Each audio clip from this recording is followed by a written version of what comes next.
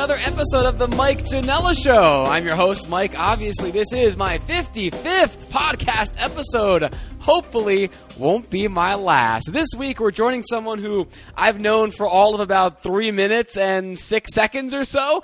We were just put in touch, but once I heard about this woman and what she's done, I knew through a mutual friend that I had to get her on the show. She is an artist at large, but she is the writer and artist creator of The Dreamer, a graphic novel series that's also online in webcomic format, and I've never talked to someone who's actually created their own comic book before. So I finally get to do it. Welcome to the show, Lora Innes. What's up? Hi, thank you. That was a warm welcome.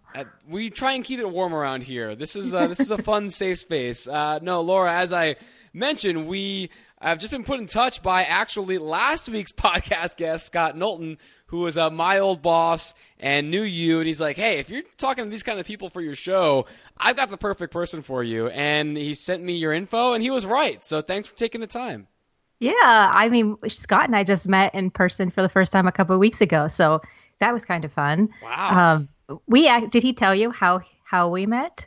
He told me off air, but I don't think he mentioned it on the podcast. So if you want to share that story for those of you listening that may know both Laura and or Scott and or me, yeah, go ahead.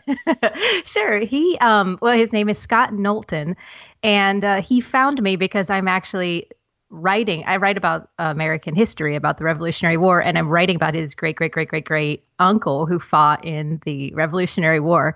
And he found me online and told me that his grandfather had Thomas Knowlton's sword in his attic, or his father had Thomas Knowlton's sword in his attic. So after that, I knew I had to be his friend. So you were in, yeah. You don't have too many Revolutionary War swords just hanging around, so that's kind of a nice giveaway. And that's the kind of thing you can't find in a museum. So that was really fun that he got in touch with me. And I've actually met a lot of Thomas Knowlton and his brother Daniel, who Scott is descended from. They both fought in the Revolutionary War. So I've met a lot of their descendants through writing about their ancestor, which is always kind of fun to meet people who carry their genes. Yeah, but it's so cool, though. And we'll get to that because that's a lot of what you write in this comic as well, and so much of what you do just in general professionally. So we'll get to that. But, Laura, before we get too far down that road, I do start every episode the same way, no matter the guest. And it's on a good foot. And I like to ask everybody, what's the best thing, Laura, that's happened to you in life in the last week? Oh, okay. Well, this is the best thing for me. I've been having problems. I've been seeing a chiropractor because I work too much, and it's really weird. He adjusts my wrists and elbows, which if you've never had that done before, that's sort of a strange sensation. Huh. And I've been going for several months, and he's just been very hard on me. He keeps telling me that he wants to treat me like a trauma patient, but he can't because, like, if you were in a car accident, he would just say, don't get in another car accident. Right. But I sit down and draw all day, every day. I just keep in his words, I keep re-injuring myself. So anyways, we've been working on it and icing it and stretching it, whatever. And when I went in this week, he was like, it feels so much better. It's like, it's healing. It's letting go. And it's not one big knot anymore. And then he admitted that he wasn't actually sure he could help me. So that was really encouraging to know that I will get to do my career for a lot longer than, if my arms crap out on me because my tendons. Well, that's great news. People don't really think about that. Yeah, if you're an artist, you can get, I guess, like comic book elbow or artist's wrist, and that's not something we think about all the time. No, and it would kind of hurt when I had really bad deadlines, and I would just stack it up to, my fingers are going numb because I had a crazy deadline, and then work subsides, and then it kind of goes back to normal. But that cycle has been happening for several years, so apparently I was just on the edge of really injuring myself badly. So that was great news that I went in the nick of time, and it's going to be reversible. So all that hard work is paying off. That's great news. So congratulations on that, because I'm happy to hear that for you. So tell us about The Dreamer. You've been doing this for 10 years almost right now. So yep. The just plot, the structure, the release formats. I mentioned it's both a webcomic and a graphic novel. Just give us sort of not the elevator pitch, but I guess a long elevator ride pitch about what The Dreamer is. Sure. I actually launched it on the 4th of July of 2007, so we actually are right up on the 10-year anniversary. And it's a webcomic that I release a page at a time, 2 pages a week on Wednesday and Friday. So it's a very long way to tell a story.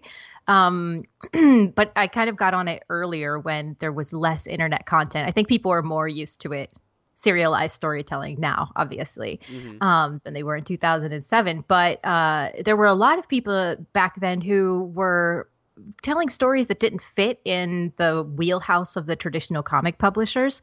And with the internet being young and free, they just decided to start telling their own stories online. So when I started this story, it's about a high school girl, and she lives in Boston.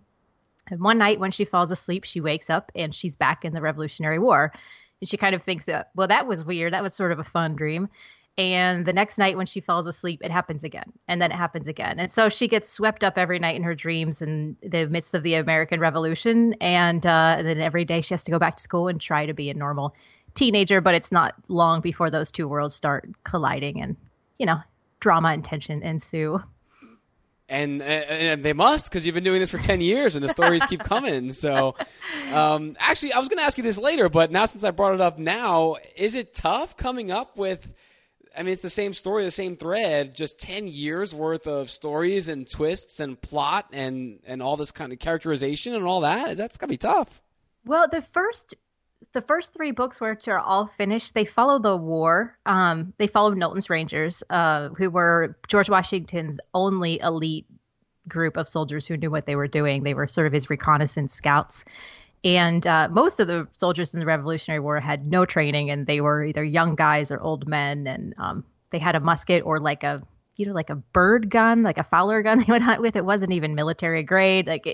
He did not have qualified troops, and they were not equipped. But Knowlton's Rangers actually were. Most of them were veterans of the French and Indian War, and they were trained in scouting. And those are the guys I'm writing about. So I was able to follow their movement throughout the summer and fall of 1776 and use that to then plot my outline. So, if there's always another battle or river crossing or something exciting, that makes it easier to pin out your plot.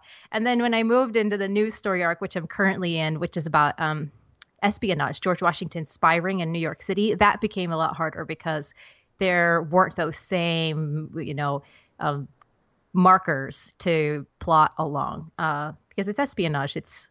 Most of it's secret. So. Right, yeah. I just heard about that, last week when Roger Moore passed away, famously played James Bond, and he gave an interview a few years ago. He's like, how ironic is it that this spy who's supposed to be living this secret life, everyone around the world knows his name and how he likes his martini. What a terrible spy, right? Right. And I actually write about Nathan Hale, who's a beloved, but he was a terrible spy. He was one of Knowlton's Rangers. So most Americans know who he is. It's got some name brand recognition at least, but maybe not the best things, right? If you're trying to keep yourself secret. And props, by the way, because Revolutionary War, it's in now. I think Hamilton the musical is made it such a cool thing, but you've been doing this for years now, so way to get ahead of the curve on that. Right. I was one of the people who was waiting for him to release Hamilton for like 7 years or whatever while he was working on it.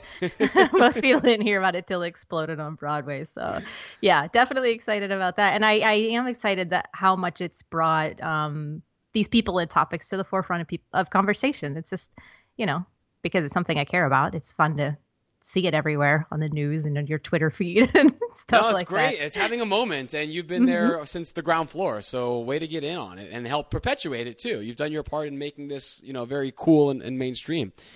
So let's talk about the comic itself and that process, because that really interests me.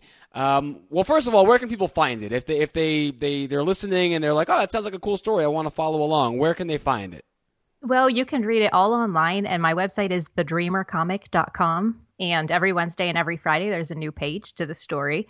So it's totally free to read it there. But because the story's been going on so long, a lot of times people like to read books instead because it's, a lot to digest on a web browser.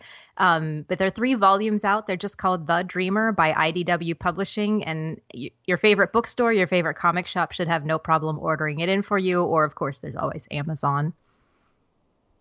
Amazon's great for all things big and small and revolutionary and modern. All right, so that's how you can do it. Now, you mentioned the webcomic's free, so that's my first question is, how do you make money on something like this that you're giving away for free, even if it's one page at a time, twice a week?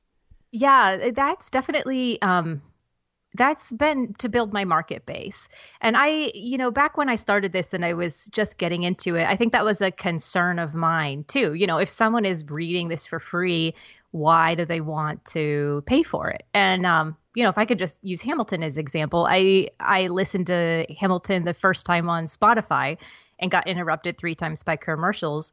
And by the time I made it to the end, I went to iTunes and bought it because I had to have it, and I never wanted a commercial to interrupt me again. And that's sort of the same thing, is that you are building an audience, you're building a market, and then those people turn into your customers. And I was surprised that, for the first year before it was published, as I was giving this thing away for free, the number one question that people would ask me was, where can I buy this in print? And these are the people who are reading it for free. So there's sort of, this desire of, I love this thing, I want to own this thing. And it's also a really beautiful book. My publisher IDW has put together, it's just, as comics go, they gave me free reign. So it just is a really lovely print collection with paper quality and things like that, that it just, it's a nice thing to own if it's something that you care about. That's the thing with just anything sort of tactile in general these days, right? You can get everything online or streaming, but there's something cool about holding a vinyl record or having a book in your hands that I think it's becoming more of a fashionable, chic thing than a practical thing, which is good. Yeah, and instead of, if I hadn't been publishing it online, then when it had come out in bookstores, you would just be completely shooting in the dark. Instead, when it came out in bookstores, I had a very targeted group of people who I could then say, hey, will you do me a favor and pre-order this at your comic book shop? And so there was already an army of people who were willing to do that and help me. The book has been in print 3 times now, which is great, that, people continue to buy it because they continue to discover it as it's evergreen on the internet. You can find it for the first time at any time. You can find it 10 years in now and it's brand new to you, Yeah, so that, and my publisher understood that because I was talking to 2 publishers at the same time, and the other one was very skittish about it, and they had asked me to pull it from the internet. And that didn't quite make sense to me. So when I talked to IDW, they completely saw the sense in that. And I'm glad that they did, because it's continued to be a way for me to grow the audience for the last decade. That's great. And I saw too, are you still doing your thing with Patreon? I am, yes. Yeah, and that's another way too that I bring in revenue. And that's a newer thing. It's sort of like Kickstarter, but ongoing. And, because I have a publisher, I never used Kickstarter because that's more to fund a one-time project. But Patreon is ongoing. So what it is people can give you a monthly pledge, and it's usually not much. It's like $1 or $5 or $10. I mean, sometimes I have one woman who gives me $45 a month and has been doing that for about 2 years. Like, it's incredible. That's 4 Netflix subscriptions. I know. I send her free drawing in the mail because I didn't know how to say thank you.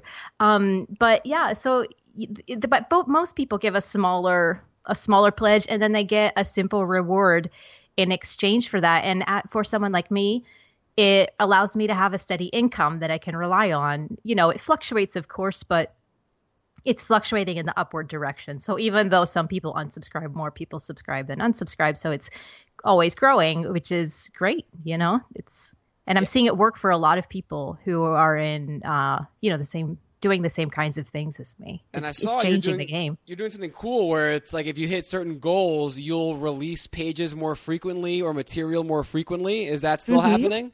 Yeah. I mean, that's kind of the whole thing is, people get to participate in it. And so there have been different goals that we've hit along the way. We went from 1 page a week to 2 pages a week. And a lot of the money goes to paying my colorist. And at one point I brought in a friend who helps me with layouts just to speed along the process. If I can make this faster, you can read it faster, and everybody wins. Do you know how many Game of Thrones fans wish that George R.R. Martin would do something similar? Like, we'll pay, just go faster, and we'll try and make that happen for you. That's great for you being able to kind of get grassroots with the people that directly are helping or reading and fueling your stuff. So what is the process like? I mean, because it's a mixture, and you alluded to this a little bit. There are some real people that you're basing your stories off of. There's also completely fictional characters. So how far ahead do you plot out a storyline? What hours of the day are you spent researching, drawing, writing? What's a week like in the life of someone like you who's creating this comic that just keeps on going and going? The research, a lot of that was done at the beginning because I am a planner. The art is the more obvious part of what I do, but I'm also a writer too. And the writer side of me will not allow me to wing it. I have to know where I'm headed. And I think those are the kinds of stories that I love, the stories that had the ending in mind the whole time. So by the time the viewer or the reader arrives at that point, it's just so satisfying because everything comes together in a way that makes sense. And so for me, I had the ending planned before I started the first page. And so because of that, there are scenes that I had written, like the end of the last issue that went up last month. The first draft, I pulled it out and I posted it on Patreon for them to laugh at, but it predated the first published page. So it was like May, I think, of 2007 when I had done the first draft of that scene. So yeah, at the beginning I was doing, I took a lot of trips to Colonial Williamsburg and Boston and Connecticut and did just a heck of a lot of research on the front end. And that never ends. You're always finding new things or I'm meeting new people through this. Before when I started my research, I didn't have access to historians and biographers and descendants and things like that.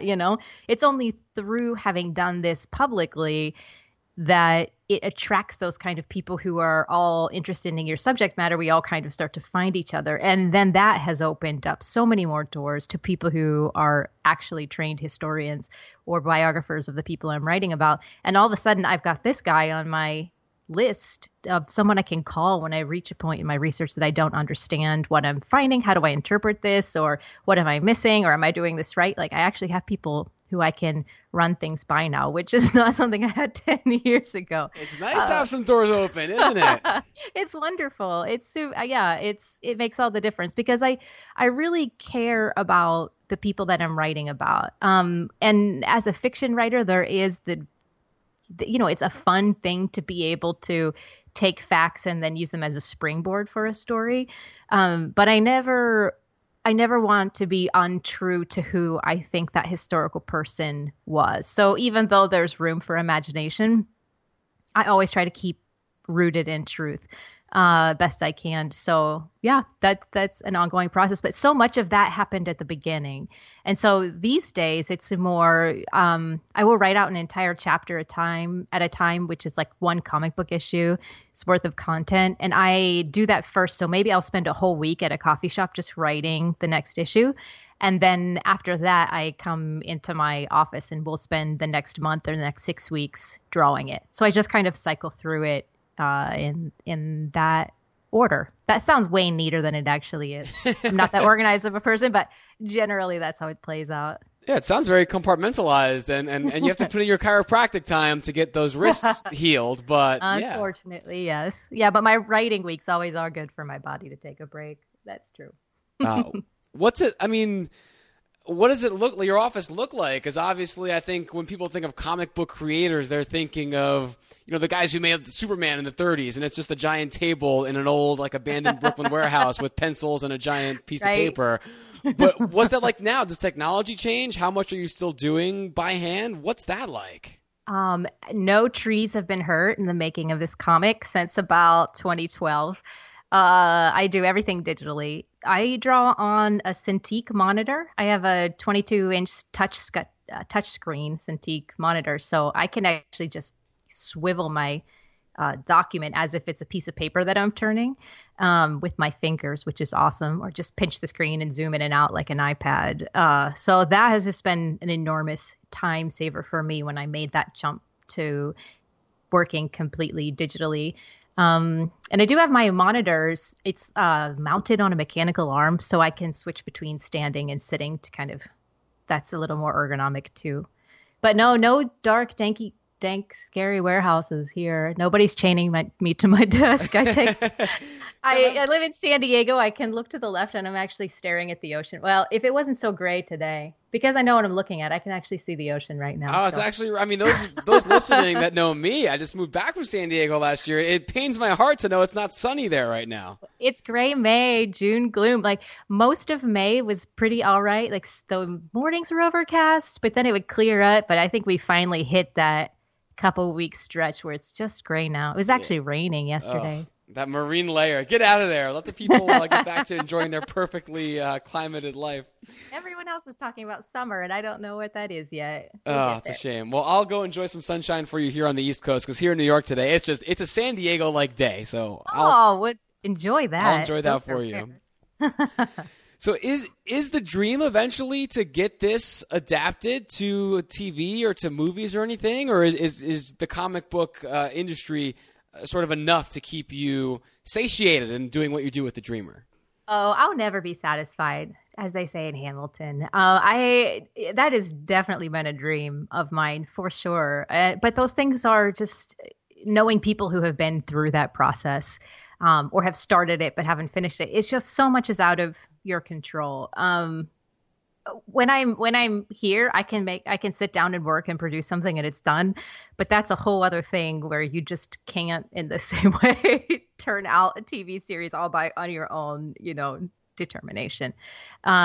It's something that definitely people have approached me about, but so far nothing has been the right fit for me in the story. So if it ever happens, I would love it for sure. I used to think I wanted to do like the movie, like the period costumes and the war effects and the sweeping, orchestra behind them. I think, the epicness that you can't get in a comic book. I think I would love to see that side of the story played out on the big screen. But right now it just seems to be the golden age of television, where the most interesting stories and acting and directing is all happening on television, not in the movie theater. So I'm definitely serialized stuff. Yeah, you throw out a 10-episode Netflix season and you can do season after season, and it's great. Yeah. I think that's where I'm at right now, for sure. So you say it's things haven't been a right fit. So what if I were a Hollywood person coming to you tomorrow, what would that perfect fit be? What do you think? Or do you not know? Are you still kind of torn between movies and TV, or is it do they want to change characters? Do they want to change plot points? What are some of the hang-ups that you've come across? Well, the hang-ups have been people who either admittedly don't have the budget or have tried to take advantage of me. And luckily I have an agent who's helped me navigate that. Or people who have taken it and then it's just sat on their shelf for 2 years, but I couldn't do anything else with it because they had the rights for that duration of time until it expired. So it's just kind of been nothing has been legit enough, because once on my end, once I sell it, that's it, it's done. So I don't want to just give it to someone just to check that off the list and make a couple $1,000s. I want to see it done well or not at all. So that legitimate offer hasn't come in yet. It's your baby. You've been, got this from scratch, and 10 years of your work and literally sacrificing parts of your body and for it. So yeah, you don't want to just give it away and have just to say you're on TV. I can understand that. So I respect that. Yeah, I think no TV is better than bad TV. And ain't that the truth? There's plenty of bad TV out there, so it's good to avoid those pitfalls and those traps. Now, you didn't start this right out of college. You actually did some corporate design work before you got into the comic life, right? Yeah, I did. I worked for an illustration company. I lived in Columbus, Ohio, until a few years ago. It was a company in Columbus, and we did a lot of commercial illustration, like ice cream package design and cereal boxes and Hot Wheels cars and Barbie and licensed characters, kids books like Barney and Clifford and SpongeBob and things like that. There was one that I always hated. Oh, the Backyardigans. That was the worst. I haven't heard that name in a while. We had to listen to the music on a loop, and it would just drive you utterly insane. So it was kind of that kind of work. And that job was fantastic because he taught, the guy who ran the company, Jim Theodore, who's an incredible illustrator, Um, he taught me so much about creating art in the commercial aspect, which is much different than in the fine art aspect. And so the whole notion of waiting to be inspired it does not exist when you work a 9 to 5 job. You have to learn how to sit down and then produce on demand. And I think that was one of the greatest things that I learned from him, was an ability to just treat my art like a job and not like a precious little eggshell anymore. And that's like allowed me to continue to work even when I'm, 10 years, so much happens. You're not the same person you were when you started it, but it's enabled me to continue to persist because I know how to sit down and get my job done for the day. And I think that's something a lot of artists struggle with, which is motivation and inspiration and all of those kinds of questions. And I learned how to be very mechanical about it. And maybe that sounds less shiny, but it's far more practical and it's done me a great service. Everyone talks about that, just even working from home in a typical corporate job. How do I get the inspiration to actually work instead of just put on Netflix or go for a walk around the block? And when you're in an industry like yours, very creative, you don't have business hours. So if you don't have that structure, it might not be the Ernest Hemingway romantic, I just sit at a bar all day and when I write. But you got to get shit done. Right, exactly. I mean, when people say that to me, I just kind of chuckle because my problem is treating my home like home because it always feels like I'm at work. So I fall into the opposite camp with it, because my office is here and my windows are left open with my file up. I do that on purpose, actually, to cut down resistance. The way, like, if you want to be really great at working out, I've heard, like, leave your, have your exercise stuff so that you could just get right to it. Everything's out. You don't have to get it out of the closet every day or whatever, have your stuff ready to go to the gym and, all that kind of stuff. Like, get rid of the resistance, make it routine. I do that with my work. So I just always have my file up and open on my computer. So at any time I could just come and sit down and work for 10 minutes if I needed to. It's just little things like that will shave time off or increase your productivity and things like that. But then it makes it bad because it's like, maybe you should take care of yourself and cook yourself a healthy dinner tonight. Right, yeah, or just unplug for a little bit. Just get mentally clear the cache or something. Yeah, but, and when I do that, I'm learning how to listen to my body more. I think because for me, so much of it is a mind game. The mind is willing, but realizing it's actually not always willing. There become points where I'm just sitting here and I'm on Facebook or I am just surfing the internet. Like I went to look for a reference photo or something. And all of a sudden now it's like 10 minutes later and who knows where you go on the internet, I'm learning to recognize that as my mind saying, hey, Laura, it's time to take a break. And if I'll get up and go do something else, even for 5 or 10 minutes, I'll sit back down and be way more productive. So I'm trying to increase my awareness in order to increase my productivity and learning that, rests are good for you. And no one knows you better than you. So you got to learn how to read what the tea leaves are telling you. Yeah, it's true. And nobody's here to tell me to take a break, right? Right, because, you're on your own. But at least your previous corporate work has instilled a little bit of that in you. But now you're figuring it all out for yourself. It's a tough road to travel. Do you ever wish, and we'll get to our last couple of segments here, but I guess last question, do you ever wish, of our main segment, last question, do you ever wish that you worked in a different era, that you did go somewhere, that you didn't work at home, that it wasn't as easy to do everything so digitally and be so connected and plugged in? Or do you love doing what you do now in 2017 and can't imagine any other time? Well, as a woman and a student of history, 2017 itself has been a pretty crappy year, but in general, I would rather be alive now than in the past. Even in the 50s and 60s, even in the 70s and 80s, like just what I'm able to do as a woman has changed so much in such a short amount of time. And, within the comic book industry, there's still so much sexism and sexual abuse and, just terrible things going on in people in companies and things like this, like whole convention industry. To be a woman at a convention, just a lot of shady things go on, and a lot of women get burnt out. pretty quickly, and which is sad because they get into it for the love of it. You know, they love comics, they love storytelling, and then just the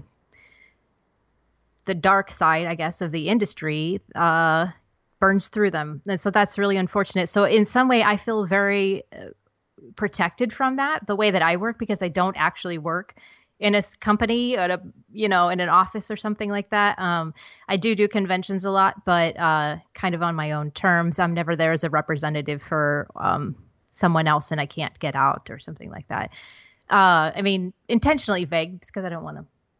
If you want to look into what's going in women in comics, there's a whole, you just get on the internet, you can find people's stories, and it's unfortunate. So I think for me, I feel a bit protected and grateful, but also saddened, that other women have to go through those kinds of things. But grateful that it hasn't been my personal experience. So the way that I work, it's like I get to connect with people all over the world and find my fans that way, which has just been a great joy that did not exist probably 15 years ago. That just wasn't even a thing. And I hear stories about the comic book industry in the 80s. There would be like 3 women at a convention and then they would just all be attacked. It did not sound fun. A lot of people I know who are older, that their wives just didn't even want to come to conventions because it was just such an environment that they didn't want to be in. So I feel really grateful that that's not been my experience. So for me, it's kind of the perfect storm of a great time to be alive and be doing what I want to be doing. I mean, I definitely miss that creative environment, like to have other people to bounce ideas off of, the way that I did when I worked at the illustration studio. You could just walk downstairs and ask a coworker, hey, what do you think? And then your 2 minds together or your 4 minds together comes up with a much better solution. So I try to tap into that just through my networks on my own, phone a friend or that kind of thing. And communities like Patreon actually have been like a synthetic community, I guess. I can get feedback there and I can get encouragement there and interaction and stuff there. So I guess kind of creating those things on my own, not the same as somebody to go grab lunch with, but definitely better than nothing. Yeah, and I think a lot of people do that. You're trying to find ways even to just keep friendships alive. You're G-chatting now instead of phone calling, but you do what you can to keep the good parts of back in the day and leave all the crappy parts behind and just try and adapt it to now. And I think you're doing a great job also as sort of you're a beacon. You're showing the way for maybe other women that want to do this industry but have heard the horror stories of the past. You've shown a proven way to make it work. So I think it's very inspirational, you doing what you do. So keep it up. Thank you. All right. I had said last question before, but that was a lie. For any people who are big fans of The Dreamer, any teases you can offer, any scoops on what may be coming along plot-wise shortly in the coming weeks or months? Oh, okay. I'll give one. And if you're a fan of The Dreamer, the bad guys definitely close in next issue. So Bee's kind of been doing her spy thing and she's kind of had space, but the walls get tighter next issue. So stay tuned. Sounds ominous. Stay tuned indeed. All right. Well, we do end with our 2 standard segments with every guest. One is the Fun 5, which are 5 quick, fun, silly questions designed for you and you alone. But before we get to that, Lora, I always offer my guests the chance to turn the tables and ask me anything. Now, you and I have only known each other for about 30 minutes. But if there's anything you'd like to ask me, now's your chance to fire away. Okay, I've got one for you. Oh, okay. I've been out of the podcasting game for a while, but I'm actually planning to start a new one soon. So what advice would you give? Like, what's something that you did well when you launched your show, and what's something you wish you'd known? It's a good one.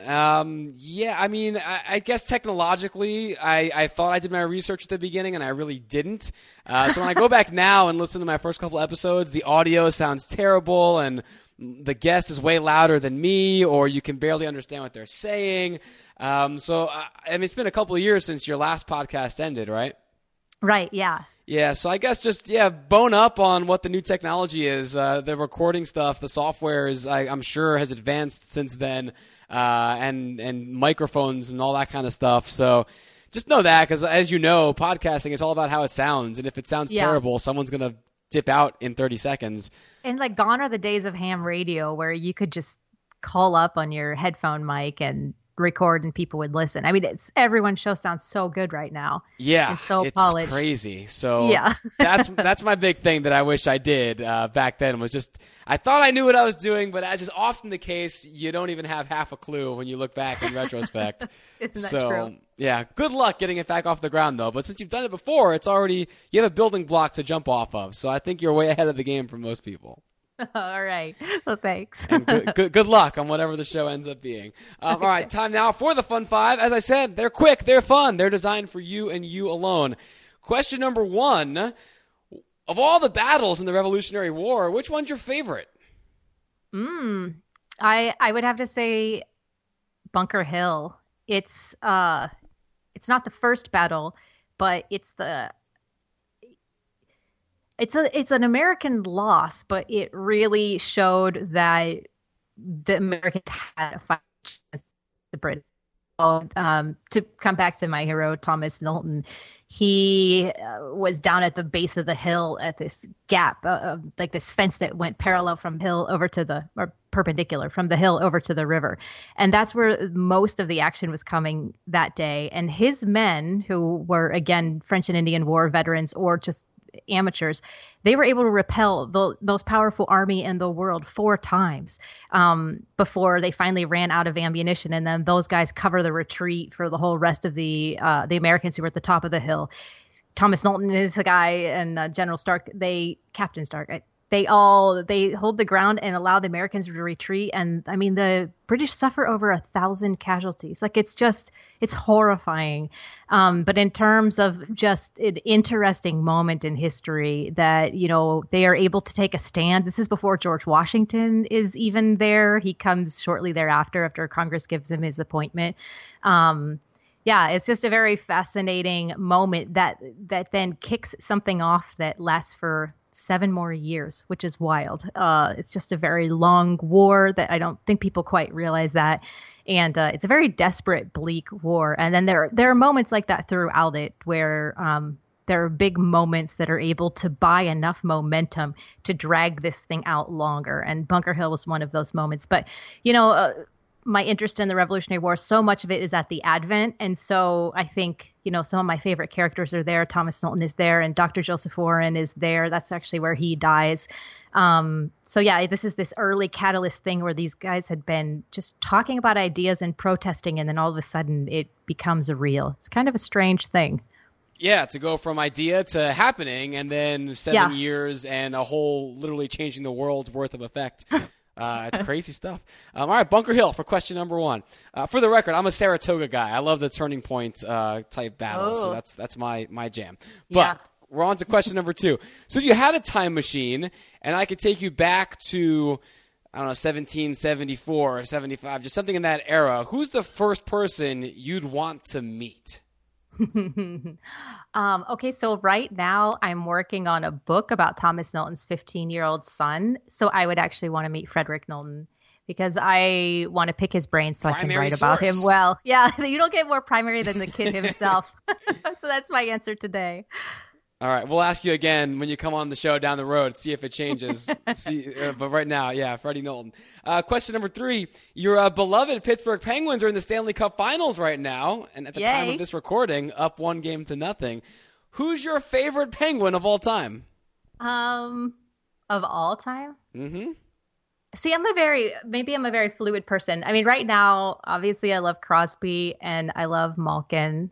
When I was at the Penguins game, we were down on the ice before the pregame when they're warming up, and I was like taking pictures on Instagram and like all excited. And Malkin saw me taking pictures, and I clearly wasn't paying enough attention to him because he skated up and slapped the glass with his stick. And the photo I have of him is him glaring at me, and there's this big snow swatch down the glass glaring at me. And I just love that he punked me. And I put my camera away after that and then just enjoyed the fun. So we'll go with Evgeny Malkin for now, for this question. Question number 4. You're also a big Star Wars fan, if my research is correct. Is that right? Mm-hmm. Yeah. So give me your theory. How, if at all, are Luke and Rey related? Oh, that's a good one.